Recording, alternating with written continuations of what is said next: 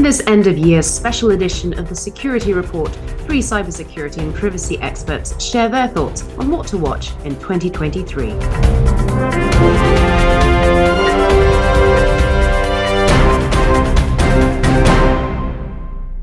Hi, I'm Anna Delaney. 2022 was certainly a memorable year when it comes to cybersecurity. We've seen the rise of global cyber warfare and the raging hostility of ransomware gangs. So how should cybersecurity leaders prepare for 2023? Well, this is a question our Senior Vice President of Editorial, Tom Field, posed to CISO David Polino. He was the former CISO of PNC Bank. Here's what he said. It goes to show that exactly how complex a security operation needs to be. If you look at traditionally, a lot of time and preparation has really been focused on prevention, has been put on controls that are supposed to solve your security problem, and to check the box, implement this and you're going to be secure. When really it's more about the journey, it's not about the destination. You need to be investing not just in your preventative controls, but also the ability to identify quickly that something is happening, be able to respond and recover for it. So, I think you need to be shifting a little bit more towards those other areas that have received a little bit, less investment, and as much as possible on collaboration. So if there's an ISAC in your industry, if there are ways to share information with like companies or learn from other companies that face similar problems to yours, then you need to make sure that are taking advantage of those things.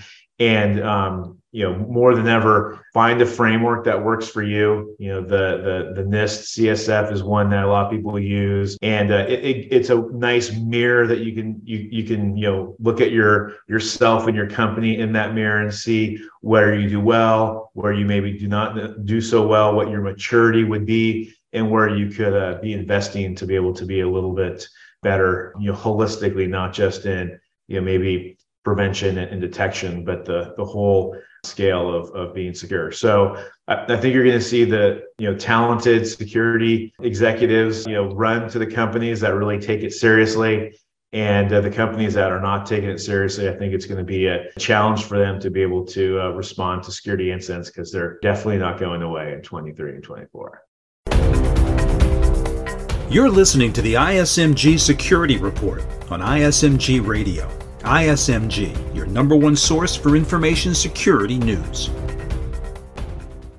Our second outlook for 2023 comes from Jeremy Grant, Managing Director of Technology Business Strategy with Venable LLP. Tom Field asked him about how the cybersecurity and privacy policy landscape might shift in the new year. Here's his perspective. I don't know how much the policy landscape is going to change, but some of the players in terms of who's leading things will. So certainly if we see a change in one or both houses of Congress, it's going to impact some things. Again, we just don't know, who the new committee chairs would be for the committees of jurisdiction, what their priorities would be. As I mentioned, we've had really good, I would say, bipartisan leaders on cybersecurity issues in the House and Senate the last few years. And so you hope that will continue, and that, you'll have leadership that's focused on addressing these issues, but we're just not sure. I think beyond that, privacy is going to continue to be a really big issue. We had an attempt, as I mentioned, this year to pass a federal privacy bill. It's going to fall short, I think, before the end of the Congress. But in the meantime, you're seeing more and more states pass their own laws every year.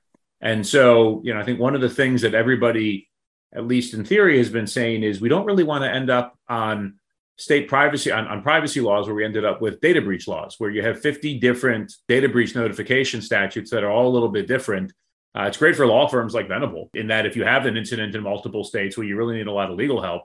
But honestly, we'd rather have a national approach. And I think it's the same on privacy, where I think the lack of a federal privacy standard and a consistent policy there is going to be a real problem for industry as more and more states are passing their own laws. And so I think that'll be a bigger issue that gets quite a bit of attention this year.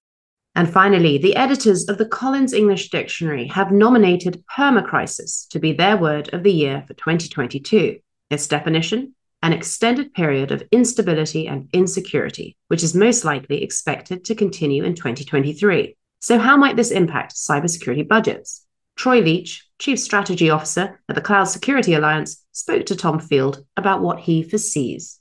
I really worry about that, especially with some of the other items in the economy right now. I do know that from my past experience of working with law enforcement, that criminals are lazy. And so they're looking to hyperscale and do things automatically as well. Often they don't even know they're successful. They've just pushed out bots into the world and seen, did they get a bite or not? So I do think that the availability for criminals to scale, we see crime as a service. I've heard that term and seen some of stories from the black market of people pushing out kits that people can use or service of extracting from a certain company. So I do think there has to be a relationship of that to how we design our security budgets.